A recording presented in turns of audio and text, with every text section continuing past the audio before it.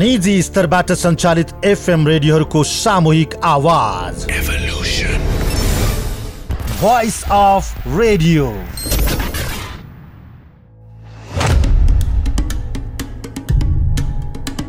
नमस्कार।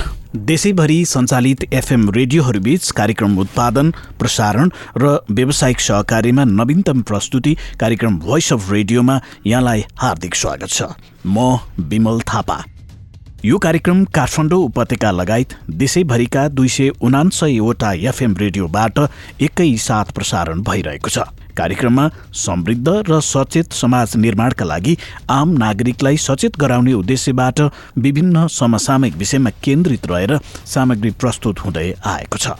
श्रोता, आजको कार्यक्रममा कोरोना भाइरसको संक्रमण आशंका गरिएकाहरूका लागि सरकारले व्यवस्था गरेको क्वारेन्टाइनमा सकसपूर्ण बसाई अनि खानपिन सबै एउटै भाँडोमा, बाथरुम टोयलेट सबै एउटै छ। हामी चाहिँ एकदम असुरक्षित छौँ। जातीय छुवाछुत विरुद्ध कानून भए पनि कार्यान्वयन पक्ष भने फितलो। संविधानमा लेख्दैमा, कानूनमा त्यो अनुसारको कानून पारित गर्दैमा राज्यले लिने एउटा सक्रियता हो। र विश्व स्वास्थ्य संगठनको सबैभन्दा ठूलो दाता अमेरिकाद्वारा सम्बन्ध तोडेको घोषणा लगायतका सामग्री रहनेछन्। सुरुमा भने कोरोना भाइरस कोभिड-19 को संक्रमण र यसको आजसम्मको अवस्थाका बारेमा कोभिड-19 विशेषलाई प्रस्तुत गर्दै हुनुहुन्छ साथी यमुना राणा। Corona update.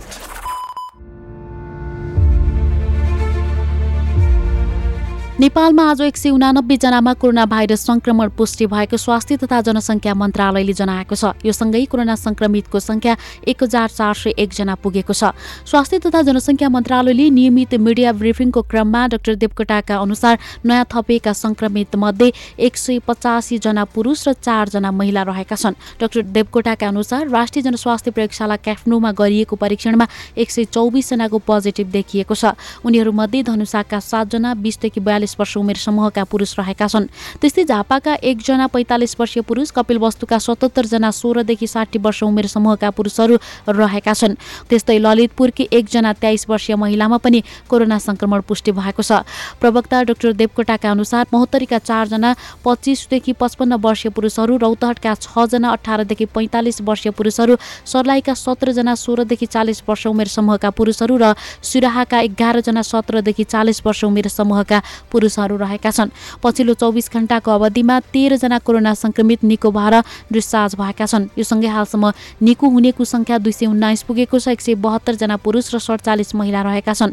हालसम्म 53 जिल्लामा कोरोना भाइरसको संक्रमण फैलिएको मन्त्रालयले जनाएको छ।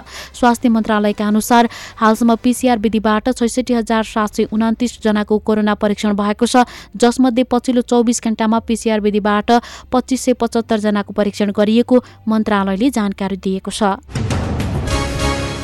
स्वास्थ्य तथा जनसङ्ख्या मन्त्रालयले लकडाउनको मोडालिटी परिवर्तन गर्नुपर्ने बताएको छ। मन्त्रालयले जोनिङ गर्ने र त्यसअनुसार लकडाउन कडा वा खुकुलो गर्ने प्रस्ताव अघि सारेको हो। विज्ञहरूको सुझाव अनुसार अहिलेकै मोडलको लकडाउनलाई निरन्तरता दिन नहुने निष्कर्षमा आफूहरू पुगेको मन्त्रालयका विज्ञ सल्लाहकार डाक्टर खेम कार्कीले बताउनु भएको छ। लकडाउनलाई निरन्तरता दिएर मात्रै कोरोना नियन्त्रण हुन्न भनेर उच्च स्तरीय समन्वय समितिलाई भनेको र समिति सकारात्मक रहेको डाक्टर कार्कीले बताउनुभयो। मन्त्रालयले लकडाउन खुकुलो पार्दा आउने सम्भावित जोखिमबारे देशभरका कोभिड अस्पतालका प्रमुखहरूसँग छलफल गरेको थियो भने कोरोना परीक्षणको दायरा पनि बढाएको छ। लकडाउन खुकुलो पार्नु अघिको तयारी र मापदण्डको क्रियाकार्य अन्तिम चरणमा पुगिसकेको पनि उहाँले बताउनु भएको छ। मन्त्रालयले यस अघि पनि जोनिङ गर्ने र त्यसअनुसार लकडाउन कडा वा खुकुलो बनाउने तयारी गरेको थियो, तर पछिल्लो पटक संक्रमितको संख्या हत्तै बढेपछि सरकारले यथास्थितिमा लकडाउन जेठ 20 गतेसम्म लम्ब्याएको हो। सप्तरीमा आजदेखि स्वाब संकलन कार्य स्थगित गरिएको छ। पीसीआर परीक्षणका लागि प्रयोगशालाहरूले स्वाब लिन नमानेपछि स्वाब संकलन कार्य स्थगित गरिएको स्वास्थ्य कार्यालय सप्तरीले जनाएको छ। बिहिबार र शुक्रबार विभिन्न क्वारेन्टाइनबाट सङ्कलित 239 जनाको स्वाबको परीक्षण हुन नसकी जिल्लामै थन्किएपछि संकलन कार्य स्थगित गरिएको हो। ती सबै स्वाबहरू राजविराजस्थित गजेन्द्र नारायण सिंह अस्पतालमा राखिएको छ। आइस बक्समा राखिएको भिटिएम किटको आइस परिवर्तन गरी सुरक्षित राखिएको अस्पतालले जनाएको छ। सप्तरीको स्वापहरू यसअघि धरान स्थित बीपी कोइराला स्वास्थ्य विज्ञान प्रतिष्ठानमा परीक्षण हुने गरेको थियो। धरान लगायत कोशी अस्पताल विराटनगर, प्रादेशिक अस्पताल जनकपुर र राष्ट्रिय जनस्वास्थ्य प्रयोगशाला काठमाडौँ समेतको प्रयोगशालामा अत्यधिक साप भई स्वाब लिन नमान्दा सप्तरीमा सङ्कलित स्वाबहरू जिल्लामै राख्नु परेको स्वाब सङ्कलनमा खटिएका ल्याब टेक्निसियन विश्वनाथ मण्डलले बताउनु भएको छ। र बीपी कोइराला स्वास्थ्य विज्ञान प्रतिष्ठान धरानले कोरोना भाइरस कोभिड-19 पोजिटिभको उपचारमा चरम लापरवाही गरेको पाइएको छ। हिजो झापाका विभिन्न स्थानबाट प्रतिष्ठानमा उपचारका लागि लगिएका 27 कोरोना संक्रमित रातभर भर्ना नलिएर लापरवाही गरेको हो। सङ्घीय सरकार र प्रदेश सरकारको सहयोगमा प्रतिष्ठानमा 200 बेडको कोरोना अस्पताल तयार भए पनि प्रतिष्ठानका पदाधिकारीले कोरोना पोजिटिभलाई रातभर व्यवस्था गरेका हुन्। रातभर प्रतिष्ठानले बिरामीलाई भर्ना नगरेपछि झापाबाट आएका कोरोना पोजिटिभले प्रतिष्ठानकै खाली चौरमा रात बिताएका थिए। संक्रमित व्यक्तिलाई खुला ठाउँमा छाडेर प्रतिष्ठानका पदाधिकारीले गम्भीर लापरवाही गरेको भन्दै प्रदेश विकास सामाजिक विकास मन्त्री जीवन घिमिरेले आपत्ति जनाउनु भएको छ। प्रतिष्ठानका प्रवक्ता दिनेश सापकोटाले झापाबाट प्रतिष्ठानसँग समन्वय नगरी पठाइएकाले समस्या भएको प्रतिक्रिया दिनुभएको छ। श्रोता, कोरोना भाइरसलाई परास्त गर्न व्यवस्थित ढङ्गले अगाडि बढेको दावी गर्ने सरकार क्वारेन्टाइन स्थलहरूको व्यवस्थापनमा भने नराम्ररी चुकेको छ। देशभरका क्वारेन्टाइन स्थलहरू व्यवस्थित नहुँदा त्यहीँबाट थप संक्रमण फैलिने जोखिम एकातिर विद्यमान रहेको छ भने क्वारेन्टाइन स्थल व्यवस्थित नभएकै कारणले त्यहाँबाट भाग्नेहरूको संख्या पनि उत्तिकै छ, जसको कारण समुदायमा कोरोना भाइरसको संक्रमणको जोखिम बढ्दो छ। साथै प्रतीक नेउपानेको रिपोर्ट। भारतमा अलपत्र श्रमिकहरूलाई लक्षित गरी रेल सेवा सुरु भएसँगै स्वदेश भित्रिने नेपालीहरूको संख्या वात्तै बढेको छ। दैनिक 10,000 मानिसहरू विभिन्न सीमा नाका भएर नेपाल भित्रिरहेका छन्। तर उनीहरूलाई राख्नको लागि बनाइएको क्वारेन्टाइन स्थल भने आफैमा जोखिमयुक्त देखिएको छ। भारतको अहमदाबादबाट आएर विगत 8 दिनदेखि दैलेखको माबु गाउँपालिकामा बनाइएको क्वारेन्टाइनमा बस्दै आएका स्थानीय दीपक शर्मा। स्कुलमा राखेछ हजुर, अनि एउटा कोठामा 15 जना राखेछ, एउटा बिस्तारमा 3 जना सुत्छौँ, 177 जना राखेछ, 22 टोटल मान्छे, अनि खानपिन सबै एउटै भाँडोमा, बाथरुम टोयलेट सबै एउटै छ। हामी चाहिँ एकदम असुरक्षित छौँ। विश्व स्वास्थ्य संगठनको मापदण्ड अनुसार कोरोना प्रभावित क्षेत्रबाट आएका व्यक्तिलाई अनिवार्य रूपमा 2 हप्ता क्वारेन्टाइनमा राख्नुपर्छ। क्वारेन्टाइन स्थलमा राखेकाको सुरुको दिन र 14औं दिन गरी 2 पटक स्वास्थ्य परीक्षण गर्नुपर्ने WHO ले सुझाएको छ। तर जेठ 5 गतेदेखि बाँकेको खजुरा गाउँपालिकामा बनाइएको क्वारेन्टाइनमा बस्दै आएका रविन्द्र राणाको 12औं दिन अर्थात् आज मात्रै थ्रोट स्वाब संकलन गरिएको छ। म गुजरातबाट 5 गते आएको छु। अनि आएदेखि तपाईँको कतिपल्ट चाहिँ स्वास्थ्य परीक्षण भइसक्यो? 5 सर, आज पहिलो चोटि। 5 गते आइकन अहिलेसम्ममा पहिलोचोटि स्वास्थ्य परीक्षण भयो हैन? हजुर, हामी क्वारेन्टाइनमा छौँ सर अहिले। दैलेखमा जस्तै झापामा पनि केही दिन अगाडि यस्तै समस्या रहेको थियो। तर अहिले क्वारेन्टाइन स्थलको व्यवस्थापन राम्रो रहेको विगत 12 दिनदेखि क्वारेन्टिनमा बस्दै आएका शमसाद आलमले बताउनु भयो। व्यवस्थापन त ठिकै छ हाम्रो जग्गा। अब यहाँ छिमेकी मान्छे सोसियल डिस्टेन्सिङमा छौँ, खानेपिउने कुरोमा केही पनि कुनै दुःख छैन, अनि पानी खानेको पनि व्यवस्था ठिकै छ। दैलेख तथा बाँके त उदाहरण मात्र हुन्। अहिले देशभरका प्राय क्वारेन्टाइन स्थलहरू विश्व स्वास्थ्य संगठनको मापदण्ड विपरीत रहेको समाचारहरू सार्वजनिक भइरहेका छन्। कोरोना नियन्त्रणका लागि बनाइएको क्वारेन्टाइन स्थल नै असुरक्षित हुँदा संक्रमितको संख्या बढेर जाने जोखिम बढेकाले सरकारले तत्काल यसतर्फ ध्यान दिन जरुरी देखिन्छ। भोइस अफ रेडियोका लागि प्रतीक नेउपाने, क्यापिटल FM, काठमाडौँ। श्रोता, रुकुम पश्चिम र देवदहमा अन्तर्जातीय विवाहको विषयलाई लिएर दलित युवा र दलित युवती सहित 6 जनाको ज्यान गएको घटनाप्रति संयुक्त राष्ट्रसङ्घ अन्तर्गतको मानव अधिकार उच्च आयुक्तको कार्यालय OHCHR ले गम्भीर चासो व्यक्त गरेको छ।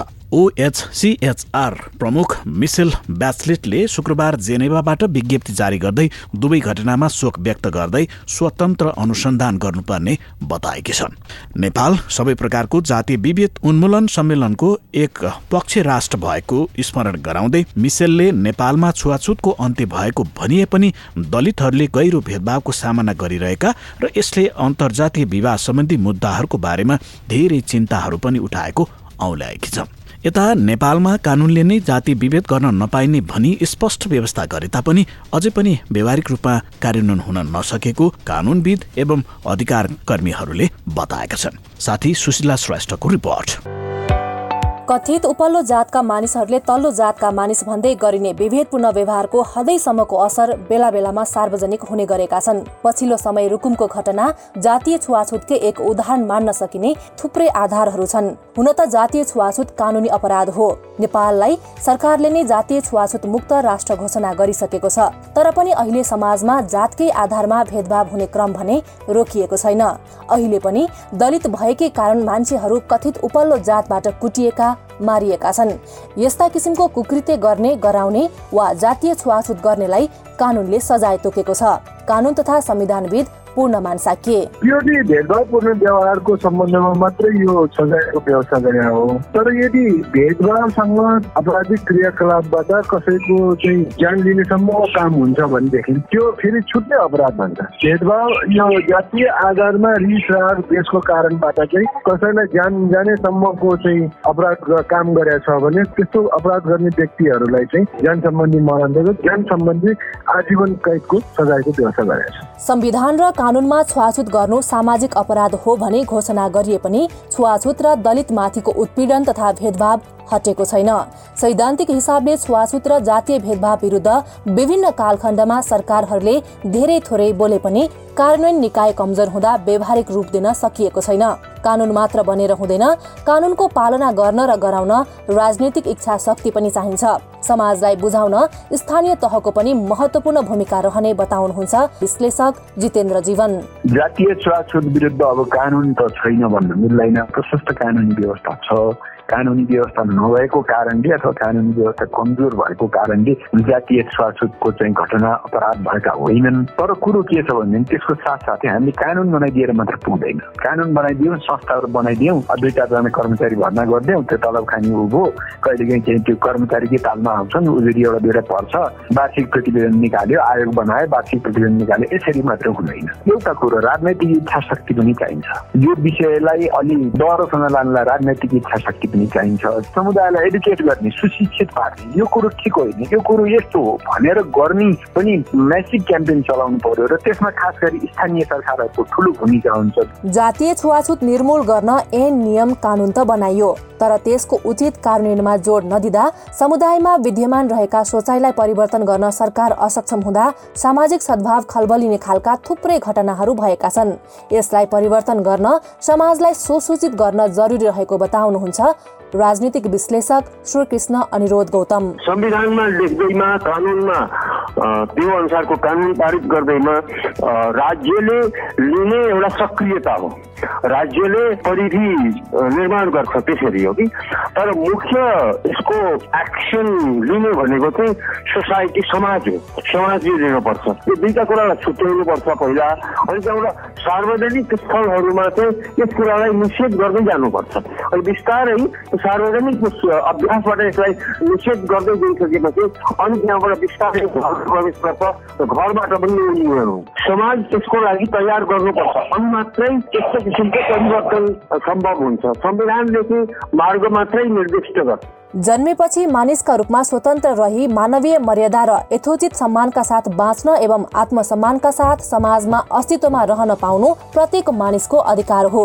जातीय छुवाछुत मानव अधिकारको हनन मात्र होइन, जघन्य अपराध भएको बताउनुहुन्छ राष्ट्रिय मानव अधिकार आयोगकी मानव अधिकार कर्मी दुर्गा पोखरेल। 50औं वर्ष भइसक्यो कि नेपालमा चाहिँ जातीय छुवाछुत गर्न पाइँदैन भनेर कानूनले नै गरेको। त्यसपछि संविधानमा पनि आयो। नेपालले अन्तर्राष्ट्रिय जातीय छुवाछुत विरुद्धको महासन्धिमा हस्ताक्षर गरे, त्यही अनुसार कानूनहरू निर्माण भए होइन।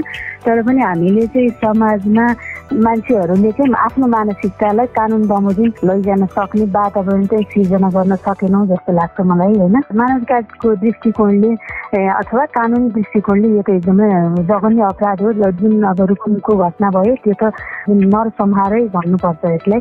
त्यो कानुन हातमा लिनु भनेको चाहिँ यो हाम्रो मानसिकता चाहिँ कतिसम्म ग्रसित छ भन्ने कुरा देखाउँछ कि यसले समाजमा। प्रत्येक व्यक्तिको अधिकार र मानवीय मर्यादामा सम्मान हुने सिद्धान्तलाई आत्मसात गर्दै प्रथा, परम्परा, धर्म, संस्कृति, रीतिरिवाज वा अन्य कुनै नाममा उत्पत्ति, जात, जाति, वंश, समुदाय, पेशा वा शारीरिक अवस्थाका आधारमा छुवाछुत तथा भेदभाव नहुने अवस्था सिर्जना गरी प्रत्येक व्यक्तिको समानता, स्वतन्त्रता र सम्मानपूर्वक बाँच्न पाउने अधिकारको संरक्षण गर्न तथा कुनै पनि स्थानमा गरिने छुवाछुत, बहिष्कार, प्रतिबन्ध, निष्कासन, अवहेलना वा त्यस्तै अन्य मानवता विरोधी भेदभावजन्य कार्यलाई दण्डनीय बनाई त्यस्तो कार्यबाट पीडित व्यक्तिलाई क्षतिपूर्तिको व्यवस्था गरी सर्वसाधारण बीच सुमधुर सम्बन्ध सुदृढ गरी राष्ट्रिय एकता अक्षुण्ण राखी समतामूलक समाजको सिर्जना गर्ने सम्बन्धमा समयानुकूल व्यवस्था गर्न वाञ्छनीय भएको भन्दै संविधान सभाले जातीय तथा सामाजिक छुवाछुत र भेदभावको कसुर र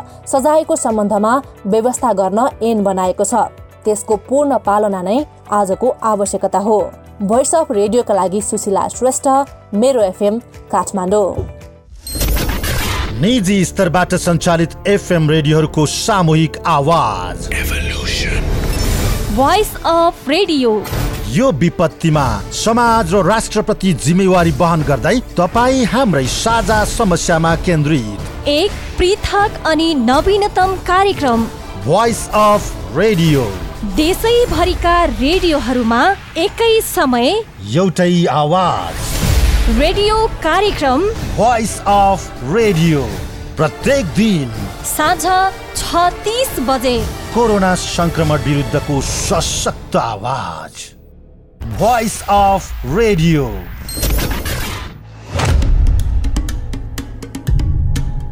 श्रोता, आज शनिबार कार्यक्रम भोइस अफ रेडियोको आजको श्रृङ्खलामा कला, साहित्य र मनोरञ्जन क्षेत्रका बारेमा विशेष सामग्री प्रस्तुत गर्नेछौँ। यो हप्ता नेपाली साहित्य र सङ्गीतका क्षेत्रका लागि एउटा दुःखद घटना भयो। वरिष्ठ कवि एवं गीतकार रत्न शमशेर थापाको 81 वर्षको उमेरमा निधन भयो। खास गरी नेपाली गीत सङ्गीतका क्षेत्रमा रोमान्टिक धारमा कलम चलाएर आफ्नो छुट्टै परिचय स्थापित गरेका गीतकार थापाका बारेमा साथी यमुना राणाले तयार पार्नु भएको विशेष सामग्री अब प्रस्तुत गर्दछौँ।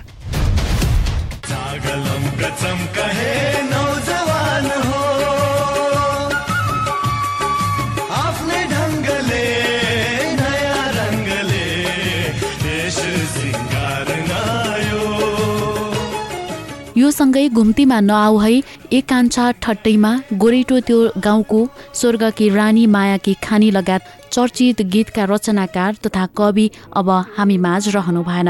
नेपाली गीत सङ्गीत जगतमा जनजिब्रोमा झुन्डिनेदेखि क्वायर र क्यान्टटाका प्रयोगधर्मी लेखनमा समेत छाएका यिनै गीतकार तथा कविको बलियो परिचय बनाउनु भएका रत्न शमशेर थापाको जेठ 15 गते बिहिबार दिउँसो निधन भएको हो। ढाडको नसा र बाथ सम्बन्धी रोगबाट केही वर्ष यता ग्रस्त उहाँलाई ज्वरो बढ्दै गएपछि गत मङ्गलबार थापाथली स्थित नर्भिक अस्पतालमा भर्ना गरिएको थियो। ज्वरोसहित श्वास प्रश्वासमा समस्या देखिएपछि कोरोना संक्रमणको आशंका गरेर बुधबारबाट विशेष निगरानीमा राखिएका 81 वर्षीय थापाको आइसोलेसन कक्षमै निधन भएको हो। थापाका जेठा छोरा रूपेन्द्र शमशेरका अनुसार 3 महिना अघि स्पाइनल कर्डको अपरेसन गरेपछि उहाँको स्वास्थ्यमा जटिलता थपिँदै गएको थियो। गीतकार तथा कवि थापाको 1946 साल साउनमा काठमाडौँको सम्भ्रान्त परिवारमा जन्म भएको थियो। उहाँले माध्यमिक तहको शिक्षा दरबार हाई स्कुलमा लिनुभएको थियो। गीतकार तथा कवि थापाले आफ्नो पारिवारिक वातावरण नै सङ्गीतमय भएकोले आफ्नो रुचि पनि सङ्गीत नै भएको बताउनुहुन्थ्यो। मेरो पिताजी लगायत 7 जना दाजुभाइ भए हुनाले ठुलो परिवार भए हुनाले केटाकेटीहरू पनि थुप्रै थियौँ र मलाई चाहिँ नि आफ्नो बाल्यकालदेखि नै अनि मेरा कुनै काका राम्रो राग गाउँथे, कुनै काका तबला बजाउँथे र मेरै पिताजी केही तबला बजाउनुहुन्थ्यो। त्यो गर्दाखेरि एउटा सङ्गीतमय वातावरण हुन्थ्यो मेरो घरमा।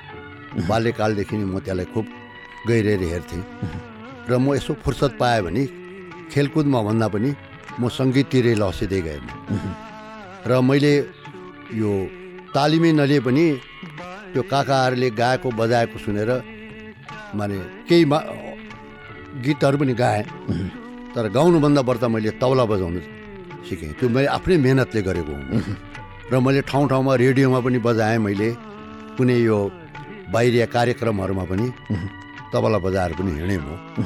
त्यसै कारणले पनि मलाई त्यो तबलाका यो तालहरू यिनीहरूमा केही मात्रामा मैले ज्ञान पनि हासिल गरेँ। 2014 सालसम्म लेखनभन्दा बढी गायनमा रमाउने तबलावादक रत्न शमशेरले त्यसबेला एउटा गायन प्रतियोगितामा प्रथम भएर स्वर्ण पदक विजेता बन्नुभएको थियो। दुनियाँ बैगुनी हुँदामा बित्यो जिन्दगी रुँदामा बोलको त्यो गीतमा प्रथम बनेपछि भने उहाँले गाउने काम बिसाएर ढुक्कै लेखनतिर लाग्नु भएको हो। चर्चित सङ्गीतकार नारायण ओलीको सम्झनामा उहाँ अनौठो मान्छे हुनुहुन्थ्यो। उहाँले ज्यादै फ्र्याङ्क मान्छे, ज्यादै अरूले लेखेको गीतहरूको पनि उहाँले क्रिटिकल अप्रेजल गर्नुहुन्थ्यो। उहाँ बढी अझ म आकर्षित भएँ उहाँलाई सङ्गतै छोड्न चाहेको चाहिँ उहाँले अलिकति बाजा तबला पनि बजाउनुहुन्थ्यो। उहाँले कतिपय गीतहरू त वास्तवमा सङ्गीत नै आफूले सोचेरै पनि गीत लेख्नुहुन्थ्यो र अधिकांश गीतहरू अब जस्तो भनौँ कि घुम्तीमा नाउ है भनेर प्रेमध्वजले गाएको त्यस्तो पपुलर गीत भयो, त्यो पनि वास्तवमा उहाँले सङ्गीतमा लेख्नु भएको हो। त्यस्तै गरेर दीप श्रेष्ठले सङ्गीतबद्ध गरिसकेको एउटा गीत पनि उहाँले सङ्गीत सुनेर उहाँले लेख्नु भएको हो। अमर गुरुङले गाएको त धेरै जसो गीतहरू। रत्न शमशेरका गीतका पुस्तक ओभानो सिउँदो, रुजेको परेला, चकलाभरिको घाम, ताराका काँचा रङ लगायत गीत र कविताका संग्रह प्रकाशित छन्। 1000 भन्दा बढी सङ्गीतबद्ध गीतसँगै चोखो माया र सिमाना फिल्मका लागि पनि उहाँले गीत लेख्नु भएको थियो। उहाँ एकैसाथ कविता, गीत, मुक्तक, ताङ्गा, हाइकु लेखिरहने र लेखनमै उहाँले आफ्नो जीवन अर्पण गरेको भन्दै रत्न शमशेरका प्रिय भाइ तथा गीतकार डाक्टर विशम्बर प्याकुरेल उहाँलाई यसरी सम्झनुहुन्छ। उहाँले ज्यादै फ्र्याङ्क मान्छे, ज्यादै अरूले लेखेको गीतहरूको पनि उहाँले क्रिटिकल अप्रेजल गर्नुहुन्थ्यो। उहाँ बढी अझ म आकर्षित भएँ उहाँलाई सङ्गतै छोड्न चाहेको चाहिँ उहाँले अलिकति बाजा तबला पनि बजाउनुहुन्थ्यो। उहाँले कतिपय गीतहरू त वास्तवमा सङ्गीत नै आफूले सोचेरै पनि गीत लेख्नुहुन्थ्यो र अधिकांश गीतहरू अब जस्तो भनौँ कि घुम्तीमा नाउ है भनेर प्रेमध्वजले गाएको त्यस्तो पपुलर गीत भयो, त्यो पनि वास्तवमा उहाँले सङ्गीतमा लेख्नु भएको हो। त्यस्तै गरेर दीप श्रेष्ठले सङ्गीतबद्ध गरिसकेको एउटा गीत पनि उहाँले सङ्गीत सुनेर उहाँले लेख्नु भएको हो। अमर गुरुङले गाएको त धेरै जसो गीतहरू उहाँले लेखेको गीतहरू उहाँले सङ्गीतमै लेख्नु भएको हो। त्यसले गर्दाखेरि उहाँले मलाई पनि अत्यन्तै माया गर्ने, उहाँले पनि धेरै लेटमा विवाह गर्नुभयो। त्योभन्दा अगाडि के भयो कि अब हामी त अक्सर उहाँको घरमा कमलपोखरीमा गइराख्ने, केही फिजिकल केही भयो भने पनि उहाँलाई सन्चो भएन भने डाक्टरलाई भेट्ने, ल्याइदिने, साहित्यिक रचना गर्यो भने सुनाउने। उहाँले साहित्यिक गोष्ठीहरू भएको विभिन्न ठाउँमा सँगै लिएर जानुहुन्थ्यो।